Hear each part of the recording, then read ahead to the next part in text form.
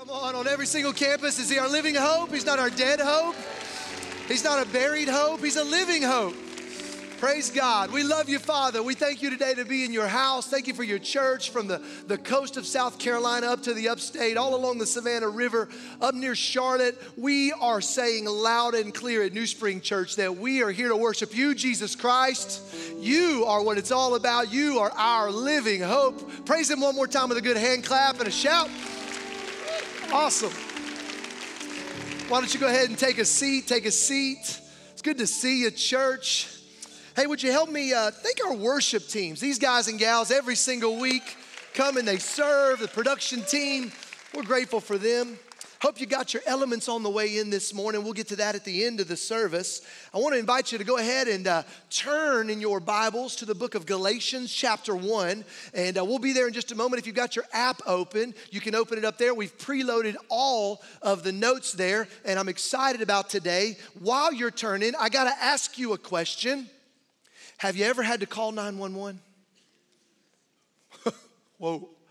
Now, I'm not talking about like the accidental 911 call when you're like sitting on your phone and you hit that emergency button. I was mowing the grass one time, had a police officer pull into our driveway, and he's like, somebody called 911. I said, I don't think so. Maybe one of the kids. And I had been sitting on the call 911 button in my pocket while I was mowing the yard. So I'm not talking about that. I'm talking about, have you ever had to call 911 for something serious?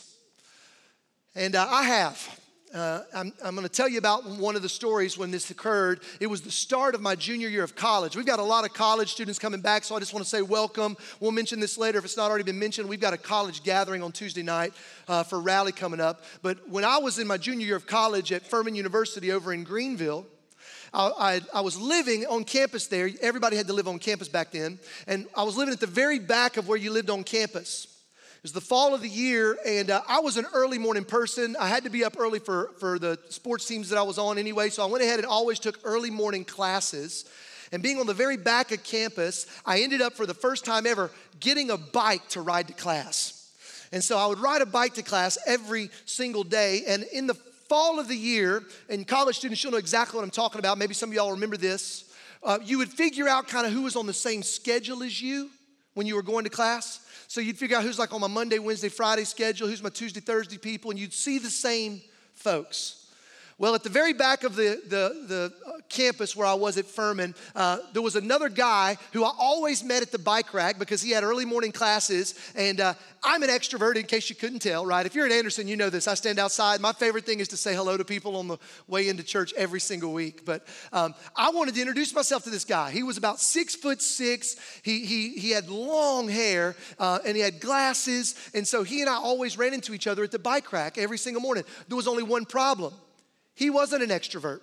I guess he was an introvert because every single day he would come to the bike rack. He already had his earphones in his ears, and I could hear the music that he was playing. It was like this screamo, double bass, heavy music. I don't know if you've ever heard it. It kind of sounds like this. And you know what I'm talking about? Some of y'all listen to that by chance, a couple of us? Okay, maybe while you're lifting weights. So he didn't want to visit me. I was like looking for my chance to get to know him. Hey man, we got the same class. We ride beside each other on our bikes to the dining hall every single morning. And eventually I knew he would crack. He was going to get to smile or say hello, and I would extrovert my way into a conversation. He also rode his bike the same level of intensity that he listened to that music. So he would get on his bike and he would all the way to the dining hall. And I would, be right beside him. Anyway, you get the point. Well, this one morning, it's kind of that first fall crisp morning of the year. You know, the ones they're coming up here in just a couple of weeks. We're all waiting on it. It was one of those mornings I come out and I am ready to go to the dining hall, get some coffee. I'm a bird chirping kind of early morning person, right? Song in my heart, that's just who I am, okay? My kids, I do this to them every morning, but that's what I'm doing. I'm coming out of my apartment, and I can hear my friends already beat me down to the bike rack. I haven't seen him yet, but I can hear his music. So I get there, and he's kind of getting his bike off. He's going. I get my bike off, and I'm following. I'm probably, 40 feet behind him, 50 feet behind him. We're jumping across the parking lot like we do every morning, and he's riding fast with intensity, and he's jumping up on the curb, and he's jumping down the parking lot, and we're coming across campus, boom, boom, boom, boom, boom. But when he jumps up on the last curb and tries to jump down to the next spot in the parking lot, I don't know what happened. All I saw was he jumped down and his shoes that were on his feet flew over his head out into the parking lot. It looked like maybe the axle on the front wheel of his bike just broke.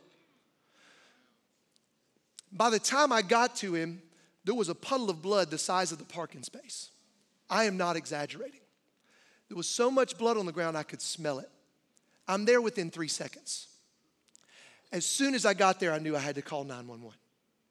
I slide in, throw my bike down. I'm dialing 911. 911, we've had a bike wreck. Here's where we are. Here's our location. Here's all I know. He's knocked out. Yeah, right. Please hurry. Please hurry. Please hurry. We're on the way. Click. I get down, and I don't know what to do. I mean, other than to pray for this guy. There's a young lady that saw the wreck from across the apartment complex. She's running towards me. I can remember her face because she sees how much blood is there, and she immediately turns around and just is trying not to get sick. All I knew to do was pray. I put my hands on his back. I start praying for him. And I'm praying, Lord, be with him. I don't even know his name. Help him. Lord, please don't let him die. This was intense, okay? The EMS people get there pretty quickly, but before they do, he starts to wake up. He pulls his hair and face out of the blood, and he asks me, what happened? And he has no teeth in his mouth. The glasses that he was wearing are smashed into his face. And his jaw was all kinds of busted, and all I told him was, you've had a wreck. Don't move your neck. Help is on the way. And I just start praying for him. A crowd gets there by the time the EMS arrives. They put him on a neck brace, neck board, zip him off to the hospital. Off he goes. I can remember them taking water and trying to wash the blood out of the parking lot, and it just all over the parking lot. For the rest of the year, I drive by that dark spot in the parking lot, and it would... if you're at Furman, go by today. It's probably still there. It's in between buildings J and I. It's still there. Huge spot in the parking lot. I didn't have any appetite to go eat breakfast, so I just kind of slowly rode my bike to my first class. And I remember sitting in that class after I'd witnessed this, not knowing if he was, how bad hurt was he? Is he alive? I didn't know. It messed me up completely mentally for some time because I just didn't know how bad he was hurt. One day turned into 2 days, 2 weeks. I hadn't heard anything. I didn't even know his name to ask about him. By the time we get to the end of the semester, I end up running into him in the parking lot. He's moving his things out of his apartment. He's had to take a year off. And I introduced myself. He's had 18 surgeries, y'all, to fix his eyes, his nose, his jaw, his teeth, what was going on. But he's alive. I had no idea how bad hurt he was. And got to introduce myself and say, I was there that morning, you wrecked. I called 911. I'm so glad you're okay. It was unbelievably intense. Why in the world are you opening up with that story? Well, the reason I'm opening up with that story is that is what the book of Galatians is. The book of Galatians is Paul writing a 911 letter to the church. It's that level of urgency. Now, before we get into the text, we're going to read chapter 1 in just a moment. You're going to see how serious it is, how urgent it is, how important it is. But I've got to ask a question. What happens if I don't call 911 that morning? Now, maybe somebody else would have gotten there eventually, and they would have seen it as well. But I know what would have happened. We're talking casualties. And I want you to know that's exactly what happens if Paul doesn't write this letter. We're talking casualties. Spiritual casualties are going to be all over the city of Galatia. And so as we jump into this text here in just a second, I want you to feel that because this is Paul coming up on a scene that is 911 level, and he's going to speak with 911 intensity and 911 seriousness. And I want you to know all 6 weeks of this series are going to be good news, but it's good news because there is some places and spaces we've got to watch or we will see the enemy distract us and deceive us and distort us even while we're here in the church. He does it all the time. So if you've got your Bible, I want you to open it up to Galatians 1 like I said, and I'm going to read to you the first 6 verses of Galatians chapter 1, okay? 6 verses from 6 to 12, okay? Here's Paul, 911 letter of urgency. Here's what he says. He says, Church in Galatia, I am astonished that you are so quickly deserting him who called you in the grace of Christ and are turning, look at this, to a different gospel. Not that there is another one, but there are some who trouble you and they want to distort the gospel of Christ. But even if we or an angel from heaven, think about that, an angel from heaven should preach to you a gospel contrary to the one we preach to you, well then let them be accursed. As we have said before, so now I say again, if anyone is preaching to you a gospel contrary to the one you received, let him be accursed. For am I now seeking the approval of man, or am I seeking the approval of God?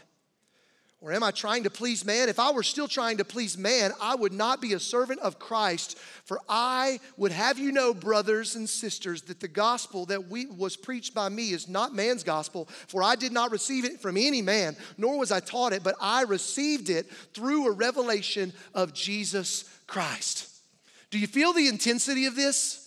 Like if you read any of Paul's letters to the other 12 people he wrote or churches he wrote to, you're going to see all this introduction, ramp up language and grace and peace to you and all this kind of flowery stuff. He doesn't quite tell a joke at the front of it, but he's at least trying to warm people up. He does not do that with the Galatians church because it was 911 emergency.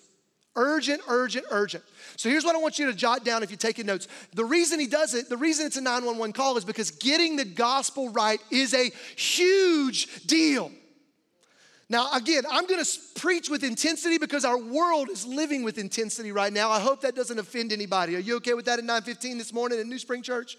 It's a huge deal. We've got to get the gospel right. It was such a big deal. And they had missed it. They had missed it. And here's two reasons that we've got to make sure that we get the gospel right as well, okay? It's a big deal, but two things that happen when the church gets the gospel right. Number one is if the church gets the gospel right, check this out, people start to experience the saving power of Jesus Christ. That's real. That's not theoretical. That'll change your eternity. It'll change your marriage. It'll change your career. It'll change your family. It'll change your legacy. It'll change your city. It'll change the state of South Carolina. If the church gets the gospel right, everything changes. Say amen with me. Come on, somebody in New Spring. Amen. The church gets the gospel right, everything changes. Now, here's the other piece that we've got to catch. But if we get the gospel wrong, the exact opposite occurs. People think, because of the language we use and the borrowed Christianese that we speak in, that they've got salvation or they've got it all figured out. And then ultimately, the reason Paul writes this letter is because he didn't want people to be fooled into not getting the gospel and miss out eternally. This is an eternally significant deal. So the church, us, New Spring, we've got to get the gospel right. Now, let me back away and give you a little cultural context. Galatia is as a region in modern day Turkey. So you can still find it on the map today. And most scholars believe that this is one of the earliest letters that we now find in the New Testament. So on chronological timeline, this was written more than likely, most think, around 16 years after the ascension of Jesus. Okay? So Jesus defeats sin and death, establishes his church, tells them, I'm coming, I'm gonna go to heaven to prepare a place. I'm gonna send the Holy Spirit helper. You go and make and baptize and teach people the good news about me. And they stand there and they watch him go up into the air, into heaven and ascend. And then the church is started just a few days later when the Holy Spirit comes at Pentecost. 16 years later is when this letter is written, 49 AD. So in that 16-year period, the church was birthed, was started, was trending, but then somehow, somewhere, it got distorted and it got disoriented and it became a church that followed a different gospel. Now, question, all right? If that can happen in 16 years, what do you think's happened over 2,000 years? That's the point of this book. Martin Luther, the great reformer, said this was his favorite book in the Bible. And you can imagine, because the church gets distorted. It gets somehow, some way, we get distracted. Politics gets involved and our agenda gets involved and other things in our life get involved. And we need to make sure that we have got our eyes set and our hearts calibrated on the gospel. That's what we are going to be talking about in the next 6 weeks. And it's going to be incredibly encouraging. Because when the church gets the gospel right, people experience the saving power of Jesus. The second thing that happens when the church gets the gospel right, I love this one. I'm prepping you for a hallelujah, an amen, a hand clap, a praise the Lord. You ready? When the church gets the gospel right, God is glorified. Yeah, God gets glory, right? I mean, and we've tried to emphasize this today a lot. I hope you feel it at your campus too. But Jesus Christ, The risen Savior and Lord is the front page above the fold headline at New Spring Church this Sunday and every Sunday. We want to glorify Him. We want to make it about Him. We don't want to make it about anything else, no other agenda, no other thing. We want to make it about Him, primary and of first importance.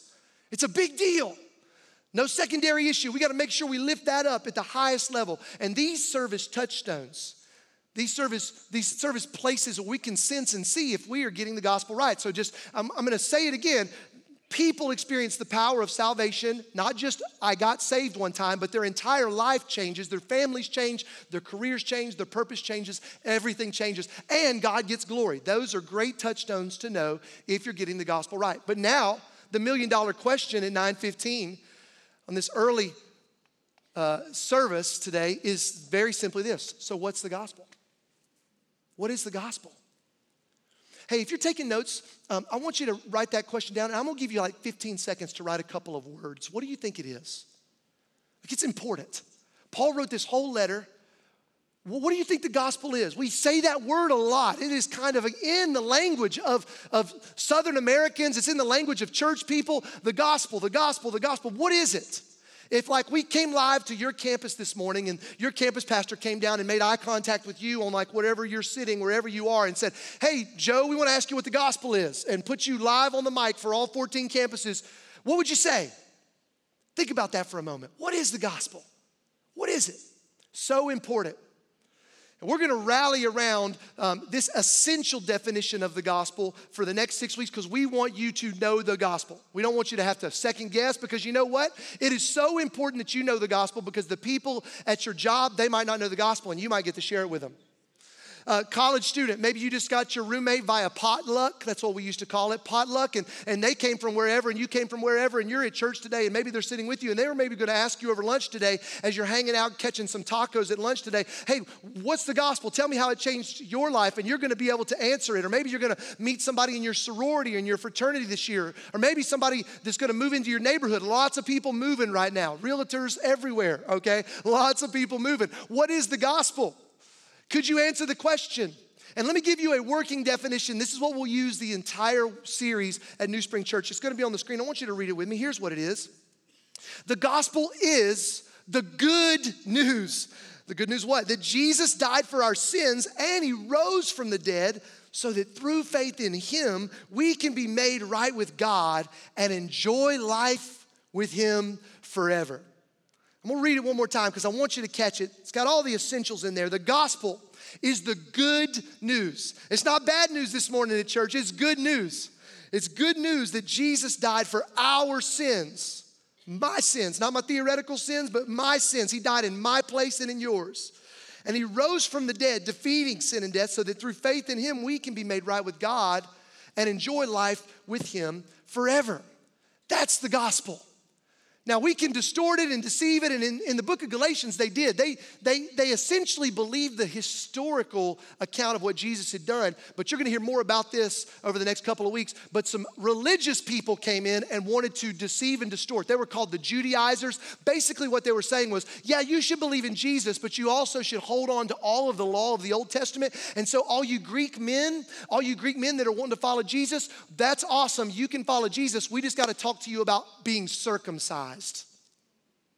Ooh, you guys groaned a little bit more there, more than you did when I told the 911 story of blood right there. Can you imagine this? What if today at every single campus, we're not talking to you about Connect class, but we're talking about, hey, you want to follow Jesus? That's great. Oh, you're not Jewish? Great. We've got a circumcision class right after the 9:15. If you don't know what circumcision is, you should be in Kids Spring. Okay. But listen, that's what they wanted to do. The Judaizers were saying, oh, you can follow Jesus. You can be saved. You just got to continue to follow the law. And Paul will say later, you'll feel him say, absolutely not. Jesus Christ died not to invite you into the covenants of the law that you've got to hold, but he's the one who actually fulfilled it himself so that you can do nothing but receive and follow him. He's going to remove the burden of all the rights and wrongs. It's good news, not bad news. All right, adult circumcision, bad news. Following Jesus, good news. Okay, enough of that. All right? Now, here's what I want you to catch right here before I've got to tell you a story. I want you to write down the words kind and I want you to write down the words nice. kind and nice. We're going to talk about them in just a moment because what I want you to know is that Paul, when he writes this, Paul is kind. Paul is unbelievably kind. Not nice, but kind. Let me tell you how I'm distinguishing the difference. When my wife and I were just dating, I was already on staff. I was a youth pastor here at New Spring Church. She was a college student at Clemson. We'd started dating. One of the moments that I knew, Corey Cooper, you weren't Corey Cooper then, Corey O'Toole, you are going to be my gal, all right? And then I'm going to go all the way in on dating this young lady. We had been out to date several times, a couple of months now. We had gotten past kind of the awkward starting to date stage. We're sitting at dinner one night, and we've had dessert, and we're just kind of talking, and I'm like, staring at her big blue eyes, and I'm just excited that she's dating me, and she's beautiful, and she's staring right back at me, and I'm thinking maybe she's thinking the same thing. But about that time, she asked me this question. She said, "Hey, can I ask you something?" "Yeah, ask me something." She says, "Do boys, I don't know if this, do boys buy tweezers?" So, no. Y'all hear the ladies laughing? Okay, fellas? I mean, I think I got a pair somewhere to get like splinters out of my hands from once in a while. I don't know. I said, I think I got a pair. What do you mean? And she goes, "Well, it's just that, can I be honest with you?" "Yeah, be honest with me. Be honest with me." You got an eyebrow, and you're supposed to have eyebrows. And if you had a pair of tweezers, you just kind of pluck right there above your nose to make two, not like a Bert and Ernie one. You get two right there. And the boys know that. And I'm like, oh. And at first you kind of have to be like, wait a minute. I've never had anybody, no girl has ever gone there. But it wasn't from a space of being mean. It's just, and if you know my wife, you know this to be true, is that she's got such a kind heart. She just wants to make sure you know that there's something that could be of benefit to you. Now listen, if she was nice, would she have done that? Absolutely not. Because nice people lie to you. There's a lot of nice people in our world today. There's a lot of nice people at your office. There's a lot of nice people that you can talk to about your dating life. There's a lot of nice people you can talk to about maybe if you should get out of your marriage. There's a lot of nice people that'll talk to you. Listen, this is the scariest thing. There's a lot of nice preachers. There's a lot of nice churches.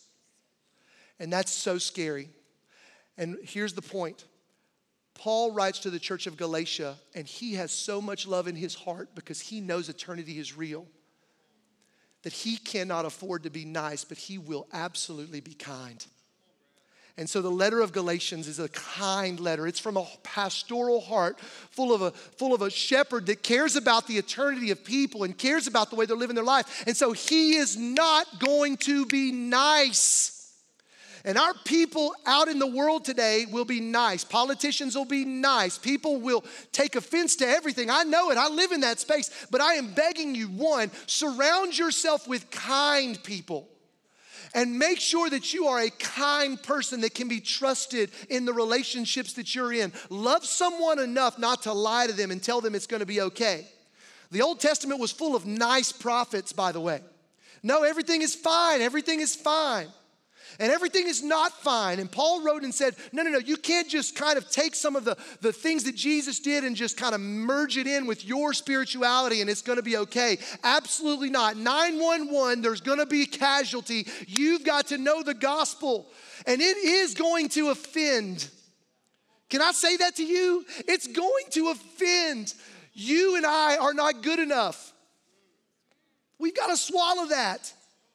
We cannot make ourselves good enough. We can't know the rules and achieve high enough. The gospel is the very fact that you and I cannot make ourselves right with God. We can't write a big enough check. We can't perform enough action. We can't attend church enough. We can't read our Bibles enough. We can't be kind to children enough. We can't do anything that will make us right with God because sin has fractured that relationship. And nobody, it seems, wants to talk about that anymore in the church. And it hurts me pastorally.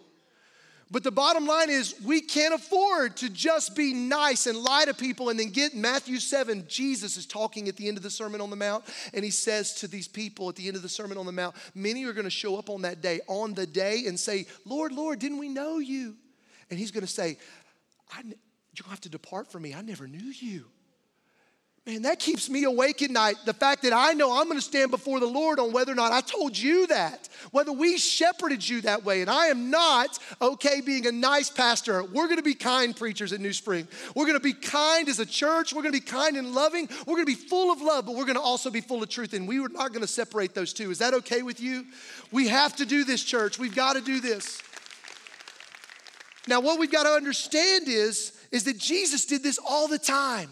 Go read the Bible. It'll blow you away. Next week, by the way, we're starting in the book of Proverbs. Tomorrow morning, if you want to jump in with us, Proverbs chapter 1's tomorrow in our Year of the Bible. You can jump back in. If you've fallen off, jump back in. But if you go and read the book of Matthew, Mark, Luke, and John and just look at how Jesus operates, you're going to see him be kind. Do y'all remember the story of the rich young ruler? Y'all remember that? The rich young ruler's coming after Jesus. Jesus, what do I have to do to be saved?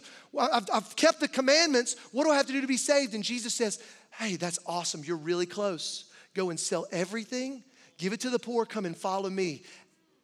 Because Jesus knew his heart. Jesus knew that he still had some things in his heart, and he wasn't going to be nice to him. He was going to be kind. And you know what the rich young ruler did? He didn't go empty the bank account. The Bible says that he walked away sad because he had many things. And he put his back to the Lord of the world, and he walked away. Now, here's what I want to make sure we all catch. This is crazy. Jesus doesn't grovel. Oh, wait. No. Just go, maybe half. Just give half away, and that'll be good enough. You're kind of showing good faith, and you can come and follow me. Just maybe just buy one widow's meal, and then come and follow me. He doesn't do this there. He doesn't do this there. Because he's told him what he needed to hear. And this is so practical. Young believer in the room, you need to catch this, because I'm telling you, this is such a big deal right now. If you're under the age of 30 right now on every campus, I want you to hear me. We have never lived in a more accessible moment to getting sermons to you, to getting preaching to you, to getting books to you. I mean, some of these folks in the room, they'll remember the way you got your Sunday sermon growing up from your pastor, and if you wanted to buy some cassettes, you could buy some cassettes from somebody, right? And then occasionally you had a TV preacher, or Billy Graham was on the big TV, whatever. But right now, man, you can listen to thousands of sermons every single week, and it's incredible. I listen to so many, but here's what people do. They collect inspirational preachers, and they do not submit themselves to any correction. Our world is full of people that want their preaching and and listen, it's good news. You need to be inspired, and Jesus inspired, but Jesus would not step away from correction to sell himself out for inspiring. Listen, he was not simply just trying to build a big crowd. He was trying to build big people. He's building big people. He's building big people. And right now in this COVID moment, it's hard to build a big crowd all over the world. I'm telling you, this is what God is doing in the earth. He's building big people. He's building big people, because there's going to be another moment when we get to see another thousands, tens of thousands, I believe, come to faith in Jesus Christ. But you've got to know the gospel for that moment. Because it's not just going to be on a Sunday morning with a good preach. It's going to be because you're sharing it at your school or in your home or in your cul-de-sac. You're sharing it in your apartment complex. So you've got to know the gospel, because God wants to make you a big Christian. He wants that for you. So Jesus doesn't grovel after the rich young ruler. He doesn't do that either with the woman in John chapter 4 at the well. Remember that story? He doesn't do that. He loves her enough to tell her exactly what her sin is, loves her enough to tell her, and then she ends up receiving that, going and preaching the gospel to the whole town. She became a big person. And she was the one that ends up sharing the gospel with everybody back in the town. And you remember the statement Jesus made to his disciples? They were actually debriefing with him after she left to go back into town. And they're going, what are you doing? You're speaking to a woman. We've got a woman series coming up this fall. You're going to love it. You're speaking to a woman, Jesus. What are you doing? He says, listen, pray for workers. The harvest is plentiful, but the workers are few. And then he points as she is leading hundreds of people out of town. Look at the fields. They're white for the harvest. Get ready. Get ready. And so right now I'm saying to you, New Spring Church, get ready. Get ready. There's so many people that are looking for good news in a world full of bad news, but we cannot settle for just being inspired. We've got to receive good gospel that corrects us and encourages us and aligns us and calibrates us, and that's what we're going to do in this series. I hope that you will not miss a single week, because I think it's important. It's so important. It's so important. Now, as we transition, what we're going to do to conclude our service, because it's one of the most practical things that we have the opportunity to do all the time, is to receive communion. And so you got elements when you came through the doors at your campus. I want to go ahead and invite you to do that. Because you know what communion does? It calls to mind and memory the gospel for each one of us. It's no longer their story or their issue or their thing. It's our story. You know, Jesus, the Bible says on that night, before he went to the cross, he broke the bread and he would give it to his disciples. And he said, the same way I'm breaking the bread, I'm going to be broken. I'm going to be broken for you, to make you whole. So I'm going to be broken so that you could be whole. And I just want to say to you this morning, would you receive this communion knowing that Jesus Christ broke himself on a cross for you? And if you would do that, then right now, right here, I want to invite you to take this bread and let's do this in remembrance of him.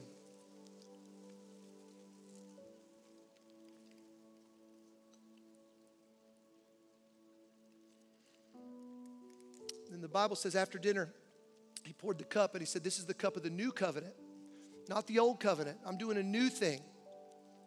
I'm doing a new thing. I'm going to pour myself out just like this wine in this cup for you. I'm going to bleed for you. This blood is powerful. It's powerful enough to make someone who's a slave of sin become a son or a daughter of God. It's powerful enough not just to pay for your sin past, but listen to this, church. It's powerful enough to break any hold on your life, sin present. And ultimately, the blood of Jesus is going to remove all sin in the future. So right now, today, would you take the cup and let's thank the Lord for his blood. It changed every single one of you to our King.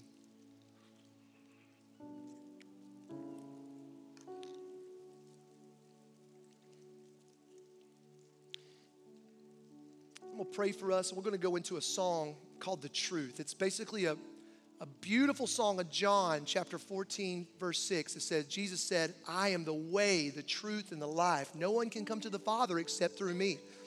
That might not feel nice, but I want you to know it's incredibly kind. I am the way, the truth, and the life, and no one comes to the Father except through the broken body and the spilled blood of Jesus Christ.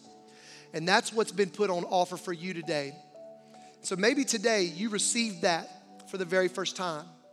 Maybe today you recalibrated to that truth. So Father God, as we worship you now on all of our campuses, would you be glorified? Lord, I pray that you would minister to each one of us, just like we received again the bread and the cup. Would you remind us of where we were and where we would be without the gospel good news of Jesus Christ? Thank you for loving us enough to be kind. And Lord, I pray that we would be a kind people, that we would remember what your word tells us in Romans chapter 2, that the kindness of the Lord leads us to repentance, not the niceness of the Lord. That we would remember what you said in Proverbs, even as we read it this week, that the wounds from a friend can be trusted. We need kind people in our lives that love us enough to tell us when we have a unibrow. And so God, would you do that for your church? Because we are ready for the harvest that is plentiful. But we know you're making big Christians so that we might be able to be workers in your field. We honor and glorify you as we worship now. In Christ's name we pray. Amen.